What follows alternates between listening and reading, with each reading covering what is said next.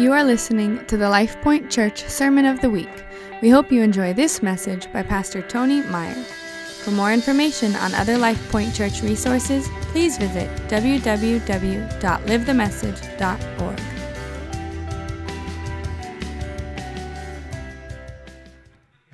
I love you, man.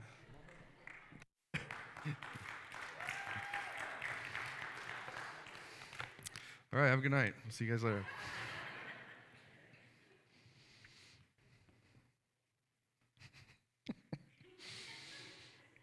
Awesome. It's so good to be alive and with you guys tonight again. God is so good. We didn't have to go to the hospital or anything.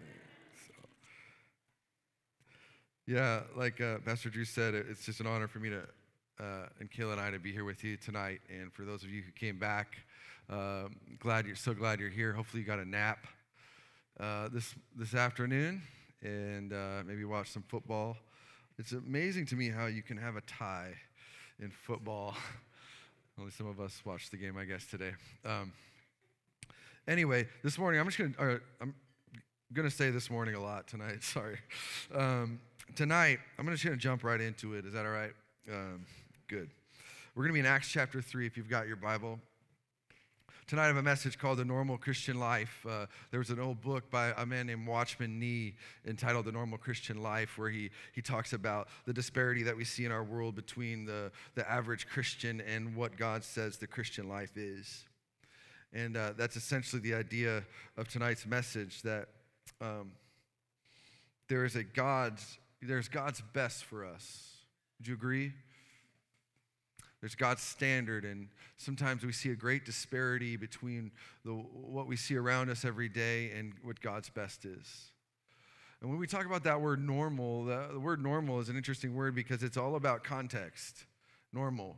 Something that might be totally normal to you might seem very strange to me. I might come to your house and you'd be like, this is something I do every day. This is totally normal. And I would say, that is not normal. Or you might come to my house and see different things that I do and be like, Tony, that is not normal. Nobody else does it. That's weird. And I say, well, it's normal to me. Or my daughter at school, she always walks up she's 4 years old. She walks up the stairs in a very strange way.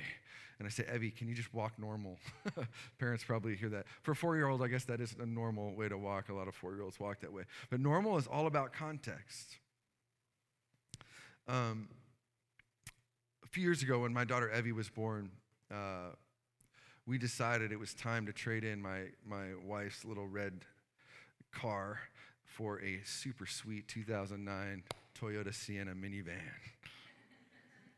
Yeah, Tara Trozen, she told me that when I got that car, she's like, I can't believe it. 23-year-old Tony would be punching you in the face right now. And I said, I know, a little part of my soul was dying that day buying this sweet. But it's so practical, that's what feels like.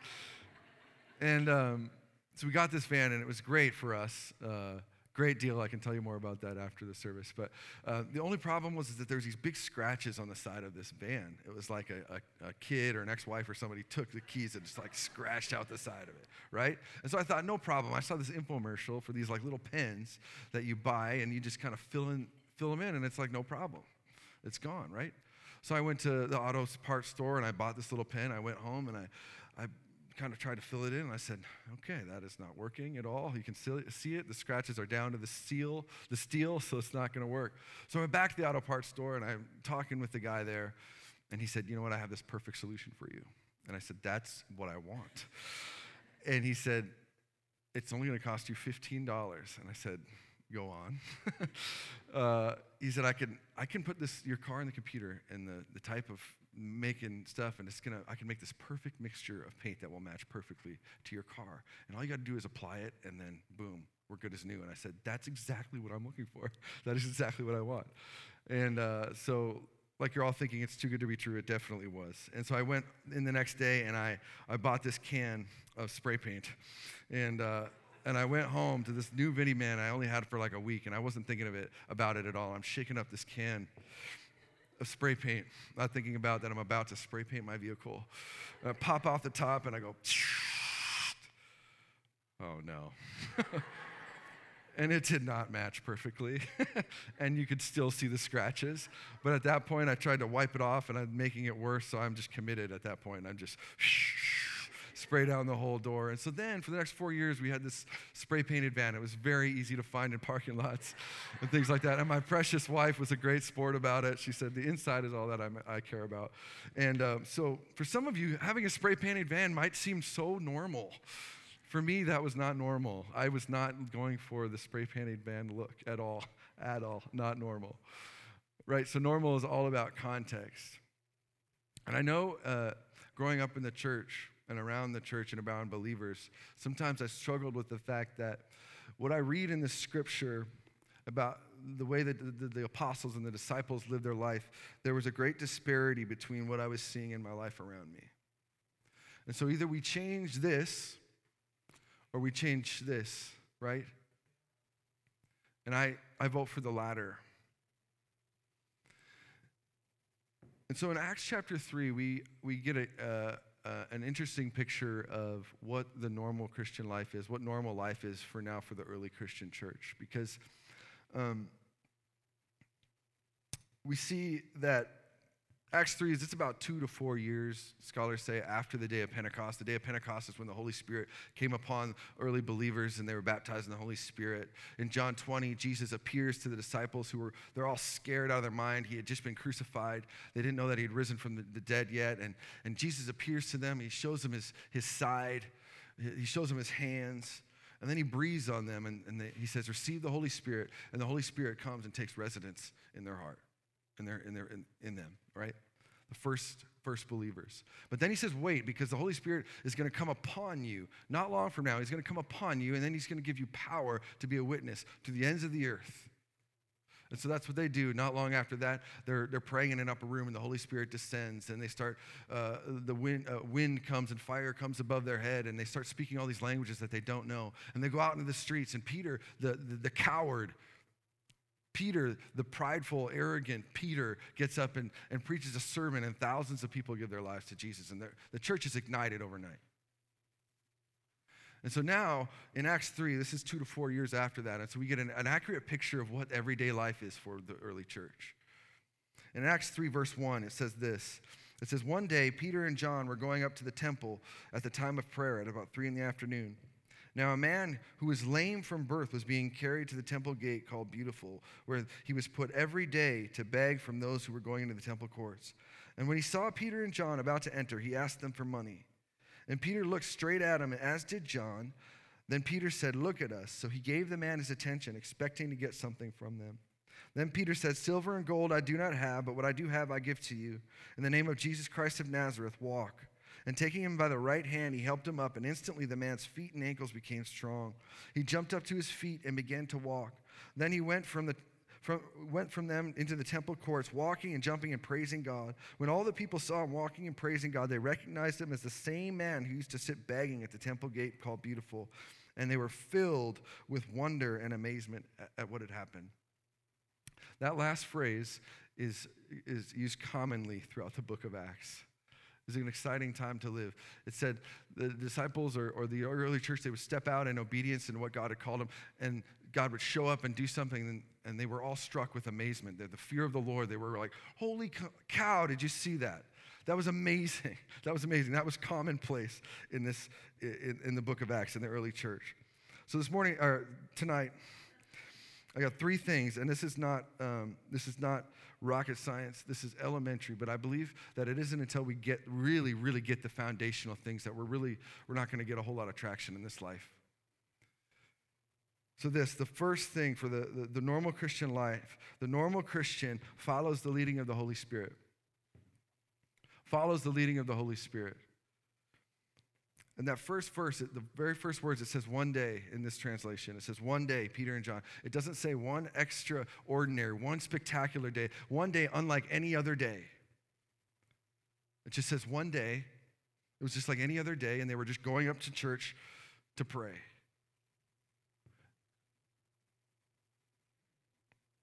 It says there was a man there who'd been there for over 40 years. We read later. He's been lame from birth. And they see this man. I imagine, just think about how many times he's been out that side of that gate every day for years. Imagine how many times they walked past this man. How many times they walked past that man. And for whatever reason, in that moment, God said, today is this guy's day. Today is this guy's day. He's going to get up. And he got to involve Peter and John in the mix. And the words we see here is it says that this guy asked them for money like he always did, I'm sure. And it says that Peter looked straight at him. Other versions say that Peter fixed his gaze on him. Peter saw him like he saw him as a human being, not just as a man begging and asking for money. He saw him for who he was. And then he says, look at us. And when he says look at us, he's not just saying, hey, look up here. He's saying, like, the word look there in the Greek, it means like look deep, like really look at me. It's like when my wife asked me, are you listening? I'm like, yeah, I'm listening. She's like, I know you heard the words, but are you listening? Are you listening? Really listen, right? He's saying, look at me. No, like really look at me. Today is your day. Today is your day.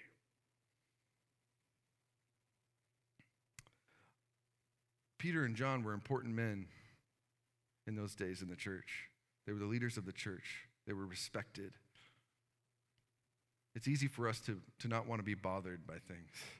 We say, God, would you lead us? I want to follow you wherever you go, but I'm really busy right now. Can we do it again next week? We could be waiting in line at the supermarket, and God could be prompting our heart, and we say, God, I can't right now. I can't. And we make all kinds of excuses and justifications, and we really disqualify ourselves in moments from being used in mighty ways with God. There was a time in my life, and I'm just going to be honest with you today. There was a time in my life that I was on my way to a meeting, and I was driving in my car, and it was the middle of the winter. It was cold, and I stopped at a stop sign, and I looked over, and I saw this young man. He's probably 20, 21, and it's cold. It's below zero. And I look at him, and the Lord says, you need to pick him up and give him a ride. And I said, God, I'm already late for this meeting. I can't. It's a meeting. It's an important meeting, you know? I gotta be there. And God was like, no, you need to pick him up. And I'm just being honest with you today. I kept driving. I went to my meeting. I couldn't tell you what that meeting was about today. And the whole time I'm sitting there thinking, I'm just feeling so convicted. Oh, why didn't I pick him up? God could have been orchestrating things for months and months and months for that moment. I don't say that so we live our lives in condemnation when we miss it. God is big enough to give, obviously, people another chance. But how amazing it is when he involves us, right? This is a partnership. There is a certain amount of responsibility that we have in this whole thing. In a relationship, there's responsibility that we have. And sometimes the noise in our life is so loud that we can't even hear his voice if we wanted to. Or we're so busy, it makes it difficult to find time. What if we actually followed the leading of the Holy Spirit? What if we were quick to say, yes, oh, that's great. Like Peter and John, and then they get to see all these amazing things. The second thing is this. A normal follower of Jesus is dependent on the Holy Spirit. He goes on to say, after he says, look at us, and the man really looks at him, he says, then Peter says, silver and gold we do not have, but what we do have we give to you in the name of Jesus Christ. Peter and John recognized that there was nothing that they really didn't have. I don't have my money is not the answer for you. Worldly things are not the answer for you. What I do have is God's Spirit, and that I can give you. There was this dependence. There was this understanding that they had that they could do nothing apart. They could do nothing apart from him. Cut off from God, we just really offer some trite advice and some like motivational help, right? But they said, no, it's Jesus. They go on and they leave there, and this man's kind of following them all around the temple when they're trying to pray, and they're making this big disturbance. And all the people in the temple are saying, what's going on? What's going on? And Peter says, well, why are you guys so amazed? He's healed. Isn't that awesome? He's like, I don't understand why. It's not us. It's not us who did it. He says in verse 16, he said, by faith in the name of Jesus that this man you see and know was made strong. It's Jesus' name and faith that comes through him that he is completely healed, as you can all see. He said it was Jesus. It's Jesus. It's faith in Jesus. There's this dependence. And it's one of the great paradoxes of our walk with God. It's one of the many paradoxes of the kingdom that as we grow in maturity, we also grow in dependence with God. And that's opposite from the world. You know, when you raise kids, you're not raising them to be mature, but also more dependent on you, right? You want to raise them so they can be independent, self-sustaining, self-sufficient people, contributing members of society, right? To raise their kids to do the same. It would be weird. It would be like something would be wrong if you're still 25 years old and your mom is having to feed you every meal, right? Something's wrong. But no, we want our kids to grow up and be independent from us. The opposite is true in our walk with God. God says that he desires that we be mature and complete and not lacking anything, but also completely depend on him. Completely depend on him. And have this childlikeness, this childlike faith, this childlikeness that says, God, cut off from you, I can do nothing. I can do nothing in this world. It's all about you, Jesus. And what happens when we become dependent on ourselves is really, that gives way to fear. And fear is a great adversary of faith. That's why in 2 Timothy, Paul says that God did not give you a spirit of fear, but he gave you a spirit of power, love, and sound mind. Fear is an opposition to your faith. Fear will make you powerless. It will paralyze you, cause you to spin your wheels and not do anything. Fear will cause you to doubt the love and the provision and protection of the Father. Fear will cause your thinking to be distorted and not see things clearly. Spend all of your time thinking about all the what ifs.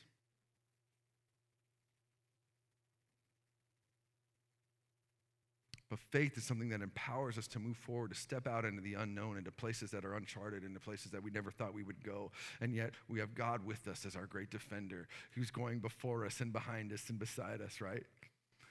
A.W. Tozer, he says this quote, and it's kind of a tongue twister, but he says, "Whoever defends himself will have himself for a defense, and he will have no one else. But let us come defenseless before the Lord, and you will have for your defender no less than God himself." He is our great defender. And when we learn to be dependent on him, man, there's no end to what we can do. I just want you to know tonight that God has not called you to an average life.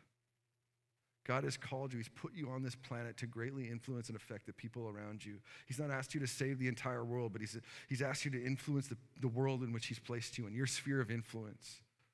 That you would wake up today, every day, and say, God, I want you to use me today.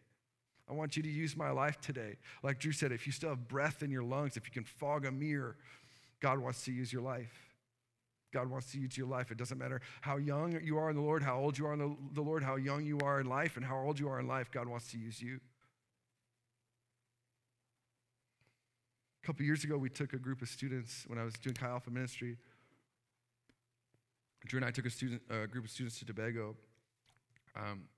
I took some students from University of Iowa, and Drew took some students from, what's the school here? Just kidding. It's the Panthers, right? Just kidding. We took a group of students to Tobago on a missions trip, and it was just simply to do door-to-door evangelism, so to speak. Really what we would do is just go door to door and just pray for people, ask people if they wanted prayer. Many of you actually in this room were there. And that year, Tobago was a kind of a strange year. It was a difficult year because that island is just really religious. Like a few messages ago when Drew talked about godliness without power. They had a form of godliness, but there was no power, and it was just like Christian by name only. So a lot of people really wanted to argue about certain things, and this had this kind of pride within them. And so we felt a lot of frustration. I remember one night I was praying for this woman, and she couldn't walk. She was an elderly woman, and she couldn't walk, and I was just feeling so frustrated and feeling like I had to muster up something within myself to pray for this woman. And I came to this realization that I was like, I can't do anything for her. I really can't do anything for her. And that night I felt discouraged, and we went back to the lodge in which we were staying. And the next morning we were just in an extended time of prayer. And as we were praying, actually, Nicole Gilson got up. She's a freshman in college and your children's director. And she got up and she said, I just feel like the Lord is just calling us to just a greater childlike dependence on him. That he just so desires to see people made whole. That's what he desires to see. And it's not that we would have a cool story or that we would just be able to see God do cool things, but he brought us here because he wants people he wants people to be made whole. And the tide shifted within us because it brought us to this simple place of, God, this is your thing. This is your thing, and we're a part of it. But this is your thing. So the next day, the devil had a bad day because we were just let loose on that island, full of the Holy Spirit, full of faith, and full of this renewed dependence on the Lord. I remember I took a student, his name was Weston, and we went to this house, and there was this woman outside with this big machete hacking down weeds, and it's kind of intimidating talking to somebody with a huge machete. And asked her if she wanted prayer, and she said no. But she had this little girl who came out, and we had these little bracelets that we were handing out to people, or to kids. And so Weston gave this girl the bracelet, and there was an older woman sitting on the porch, and she waved me over. And I said, hi, we're just here, we're praying for people. We're just wondering if there's anything that you'd like prayer for. And she said, oh, yes, my husband died in October, and I've had this just great loneliness within me. She said, it just won't stop, this loneliness. And she said, I've had all these surgeries on my stomach, and the doctors don't know what's wrong, but I've had pain, constant pain for years, not a day without it. So I said, would it be okay if I prayed? She said, absolutely. And I prayed. I said, God, I thank you for this woman. I pray in Jesus' name that you just relieve this pain, heal her in Jesus' name. I pray that you fill her heart with the joy of the Lord in Jesus' name. I looked up at her, I asked her, I said, Mama, do you know Jesus? She said, oh, yes, with a big smile on her face. I know Jesus. I've walked with him for many years. She said, in fact, today I was seeking the Lord this morning, and I've asked him, God, when are you going to relieve my pain? And she said, this morning, God said today would be my day of breakthrough. And she said, and here you are. And all the pain is gone. She said, all the joy of the Lord has entered my heart. And then at that same time, Weston walked up, and she looked up at him, and she said, wow, you have the face of a movie star. And he does. I mean, he really does. He's an incredibly handsome man. So we continued on down the road, and this little girl followed us and brought her friends, and this is so like God to use children to open up the doors. And home after home after home, we came to, these kids would go in and get their parents, and we would pray with them, and many people came to know Jesus. We came to this last house, and we thought, man, we gotta get going, Weston. It's getting dark. We're gonna miss our ride, you know. And he said, just one more. And there was a woman out there, and she was watering her plants. And we asked if she wanted prayer. She said, well, I want my daughter to have prayer. So she ran in the house and was gone for a very long time. And we waited, and finally they came out. And there was a young woman, maybe 20 or so, and we went and sat on their porch. And we were sitting there, and it was just a calm night, I remember. It was a beautiful night in Tobago. And we're sitting there, and we said, what's going on? And she said, about a year ago, something happened to me, and since then I've been having these terrible nightmares. Every single night I have these terrible nightmares, and they keep me from sleeping. I have insomnia. I can't fall asleep. And she said, I continuously throughout the day I have these voices speaking to me, telling me the most horrible things. I'll see things climbing on like these demon things crawling on the walls. She's like, it's horrible. I'm tormented day and night. I said, would you ever consider giving your life to Jesus? And she said, no, I don't want to give my life to Jesus. I've seen Christians and what they're all about, and I've been wronged by Christians, and I don't want any part of that. And I said, well, what if Jesus healed you? Would you give your life to him? And she said, yes, I would. And so we said a simple prayer. God's not looking for magic words. We prayed a simple prayer. God, I pray you'd heal her. I pray the peace of God would come upon her in Jesus' name. Like I said, it was such a calm night. All of a sudden this breeze came up, and it was like it washed over her. And she took this deep breath. And that was it. And most of the time on trips like that, you don't get to see the results. But the next day, there was a couple other guys that were with us, our group, and they went and they were on the same block, and they talked to this girl came running out, and she said, Tony Weston, and they're like, well, we're not them. And she said, well, you all look alike. And she said, well, when you see them, tell them that last night I slept through the night with no nightmares. I haven't heard any voices. I haven't seen any of those things that I've seen. I believe that I've delivered, and this morning I gave my life to Jesus. I hope you hear tonight that this isn't a message of like condemnation that I'm saying where you, or me, so we walk around with hanging our heads, but it's a message that hopefully will inspire us that God has so much more than what we're settling for. So much more that when we read this book, we see a God who poured out all of heaven for us so that we could know him, and that the people that live next door and at our job would come to know him. And I hear a lot of people, and I've been in the same boat, who've complained about our job and say, God, just deliver me from this job, when maybe God is saying, I put you at that job for that person that you're sitting next to who's going through divorce, or that woman who's dealing with MS, or whatever it is. Maybe you are the answer to their prayer. There needs to be this dependence on the Spirit, and I got to move on. Holy cow. The third thing is this: a normal follower of Jesus is obedient to the Holy Spirit. So we see them listen to the Holy Spirit, follow the leading of it. We see them realize that there was just this dependence, that it was Jesus, right? And then we see them actually respond. And he picks the guy up by his right hand, and he stands up for the first time in his life. There's a responsibility on our part to step out in obedience, in faith. I know there's this longing in each one of us. For times in which we settle, there's this longing within us that for something more. That God has destined you for something greater than maybe you're seeing right now. There's this longing within your heart that says, God, I want to be used by you. I want to be used by you, not so that I can make a name for myself and be a church celebrity, but I just want to be used by you, that when I stand before you one day, God, you'll say, well done, well done, well done. You left it all there. Your hands were bloody, your knees were calloused, your voice was hoarse. You walked in obedience. Obedience requires us to do something. We can't just be outraged by the things in the world that we see around us. Be surprised that sinners are sinning. Be surprised that the world is acting worldly. We can't just be armchair activists. God is requiring us to step out, to realize that wherever we go, that God can use your life to help make somebody whole.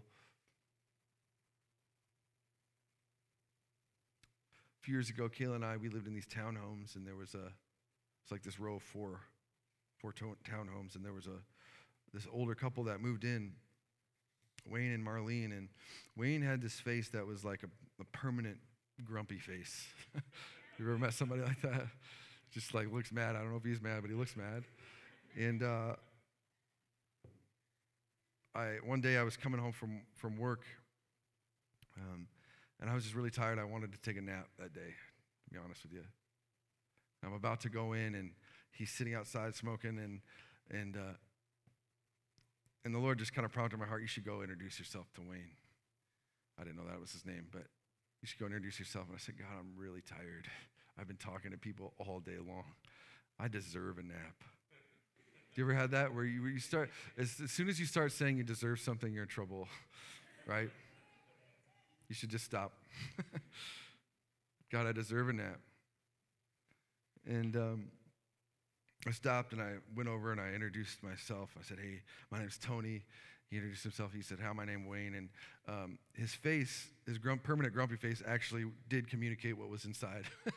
He was a grumpy person, not a very fun person to talk to. And I just said, hey, welcome to the neighborhood. So glad that you guys are here, and love to get to know you better. You know, I asked him a little bit about his life. He's a retired truck driver, and they just moved from, a different town, whatever.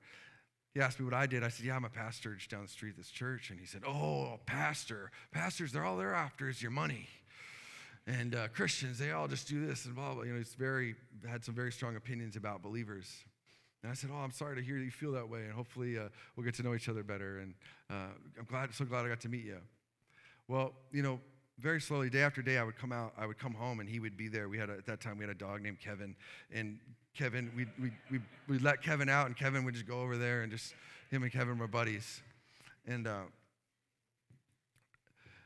so I would just go over and sit with them day after day and just talk with them, And after a while, Wayne began to kind of let his guard down. One day, after a couple weeks, he started telling me about his life and just the difficulties that he's faced, that he has kids that don't talk to him because of his alcoholism and different things that he's done and that he's not proud of. I shared my testimony, my life with him. We grew up with brokenness and lived through addiction and how Jesus rescued me from that. Slowly we began to build a relationship. One day I came home and he wasn't outside. And so that day I went inside and took a nap. And next day I came home and he was sitting out there and he looked just really down. I said, Wayne, what's going on? Where were you yesterday? I missed you yesterday. What happened? He said, I was in the hospital. I'm just having a lot of trouble with my lungs. I have really trouble breathing. The doctor's trying to figure it out. And so I was in the hospital. I said, oh man, I'm so sorry to hear that. And so by that time we kind of built a relationship. And I said, Wayne, you know me, I said, do you think it'd be all right if I prayed for you? I just believe that Jesus can heal you. And he said, he got really nervous and he was looking around. And he said, oh, all right. So I just really discreetly, you don't have to be all loud and say the perfect prayer. Your voice doesn't have to quiver like mine and all these different things when you pray. It's just be yourself. That's who God wants you to be. We don't have to be weird. And I just prayed a simple prayer. God, thank you for Wayne. Thank you for his life. Thank you for the value that you have in him. I pray in Jesus' name that he would feel you today. I pray you'd heal his body in Jesus' name. I opened my eyes and he's looking at me like this. And he said, what did you do to me? I said, what do you mean? He said, I felt a tingle and I felt warmth throughout my body. He said, I can breathe. I feel like I can breathe. I said, oh man, that's the Holy Spirit. That's Jesus. He just loves you, man. He's showing you that he's real and he loves you. Well, see you later. I went home. The next Monday, I came home and Wayne was he's sitting there. He was all anxious. And I came in and drove in and he jumped out of his chair and he came over and he's like, Tony, do you remember the other day when you prayed for me? Do you remember that? I said, yeah, I remember. He's like, well, since then, I've just been able to breathe like I haven't been able to breathe in a long time. He said, so I was like, you know what? Maybe I got this whole church thing wrong. Maybe I got this whole Christian thing wrong, I'm going to go to church on Sunday. And you know what? I'm going to go every Sunday. And Marlene doesn't want to go. She won't go with me, but I'm going to go. And so he was just excited to tell me about that. And you know as well as I do, church isn't what saves you, right? But it was the next step in his journey with God, his history with God. We left not long after that and moved here to Iowa. And Wayne wept as we left. And I don't tell you that to pat myself on the back, but they threw a party for us, the whole block, and just were so loved our friendship. What I mean by that is sometimes we feel entitled to certain things. And when things don't shake out the way that we thought they would, we get bitter and we settle for something less than God's best in our life. And this is our standard. Jesus is our standard. And anything less than that is less. And God has not called you to an average life. And I say this a lot. I've said this to college students for years, and I've said this to myself, that if this whole walk with Jesus is boring, then you're doing it wrong. Because he's called us on this great adventure with him that we could rise above ourselves, beyond all of our own stuff, and walk into places that are unknown with this mighty defender on our side, greatly influencing the people in our life. Amen? Amen. Let's stand across this place.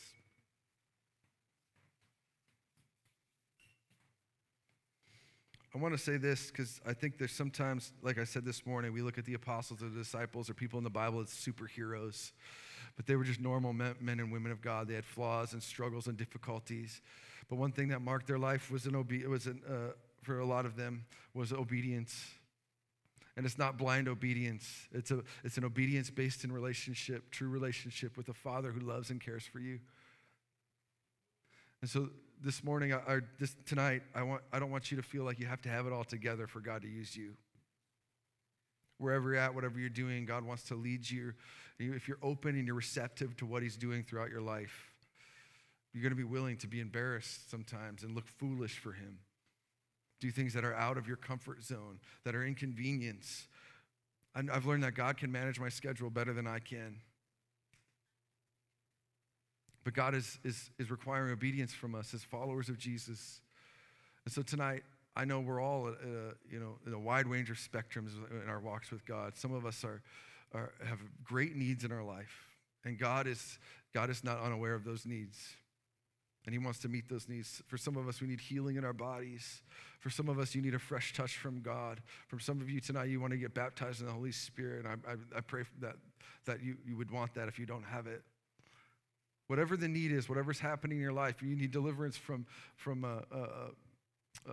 mental illness, depression, or some anxiety or something like that. I believe that God wants to heal you from that. I believe something like Drew said is something special happens when we carve a night out. Not that God is so impressed that we took a night and we came to church, but I believe in the discipline of setting time aside that God can move and God can do something new. And so I'm not going to beg you, I'm not going to twist your arm, but I'm telling you that God wants to touch your life tonight. So if you want to receive something from the Lord, would you just come up to this altar area? Just come as a church. Come right now. Worship team, you can come. But we're going to come and we're going to pray. We're going to seek the Lord together. I'm going to lead us in a few things. I'm not going to make you do anything weird. The kids are going to come in a second, and as families, you're going to minister.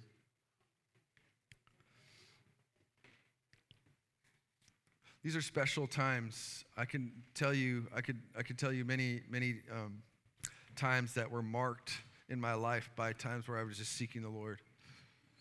Times like this where there's really no agenda just other than, God, we want more of you. We want more of you. If you have really, really little kids, I think you need to go get them. Otherwise, they're going to give them to someone else. Just kidding. This morning, I shared with you how I was an addict, alcoholic, a cokehead, depressed, thought about ending my life every day, and I gave my life to Jesus, and it started a new journey with him. And you know as well as I do, when you give your life to Jesus, it doesn't mean that a switch just gets flipped and everything is all of a sudden okay in your life, right? I struggled a lot that first year, a lot. And I got arrested even, and I wasn't trying. I was really trying hard to be good. And I remember I was trying to just fumble through this walk with the Lord, and I didn't know how to do it. And I found myself trying really hard just to be a good guy. And it wasn't enough.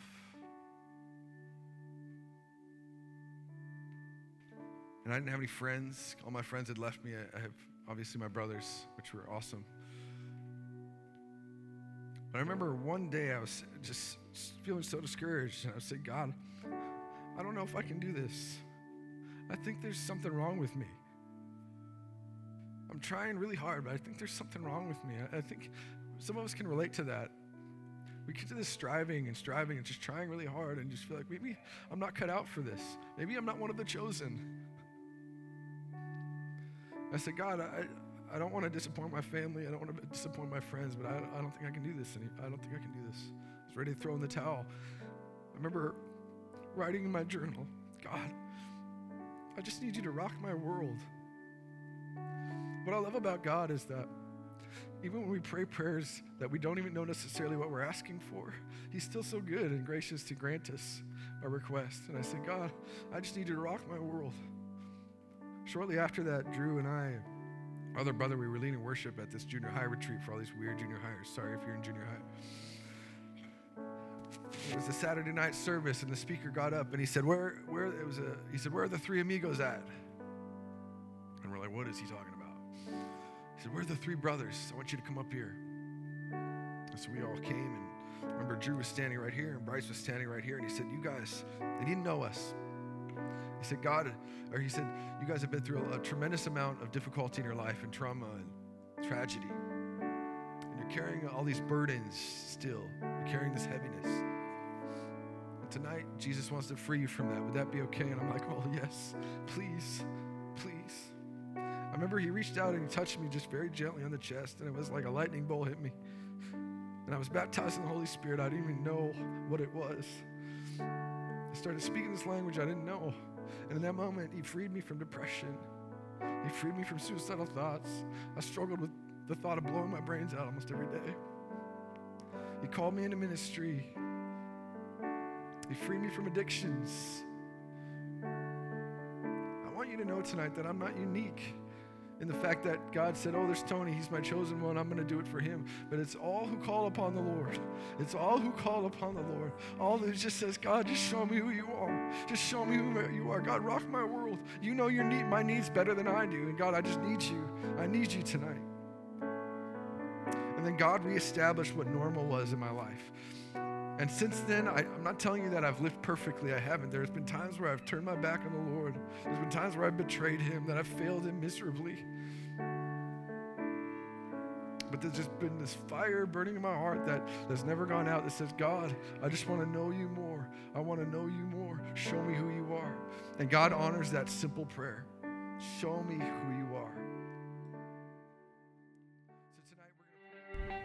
We hope you enjoyed this week's sermon. For more information about Life Point Church, please visit www.livethemessage.org.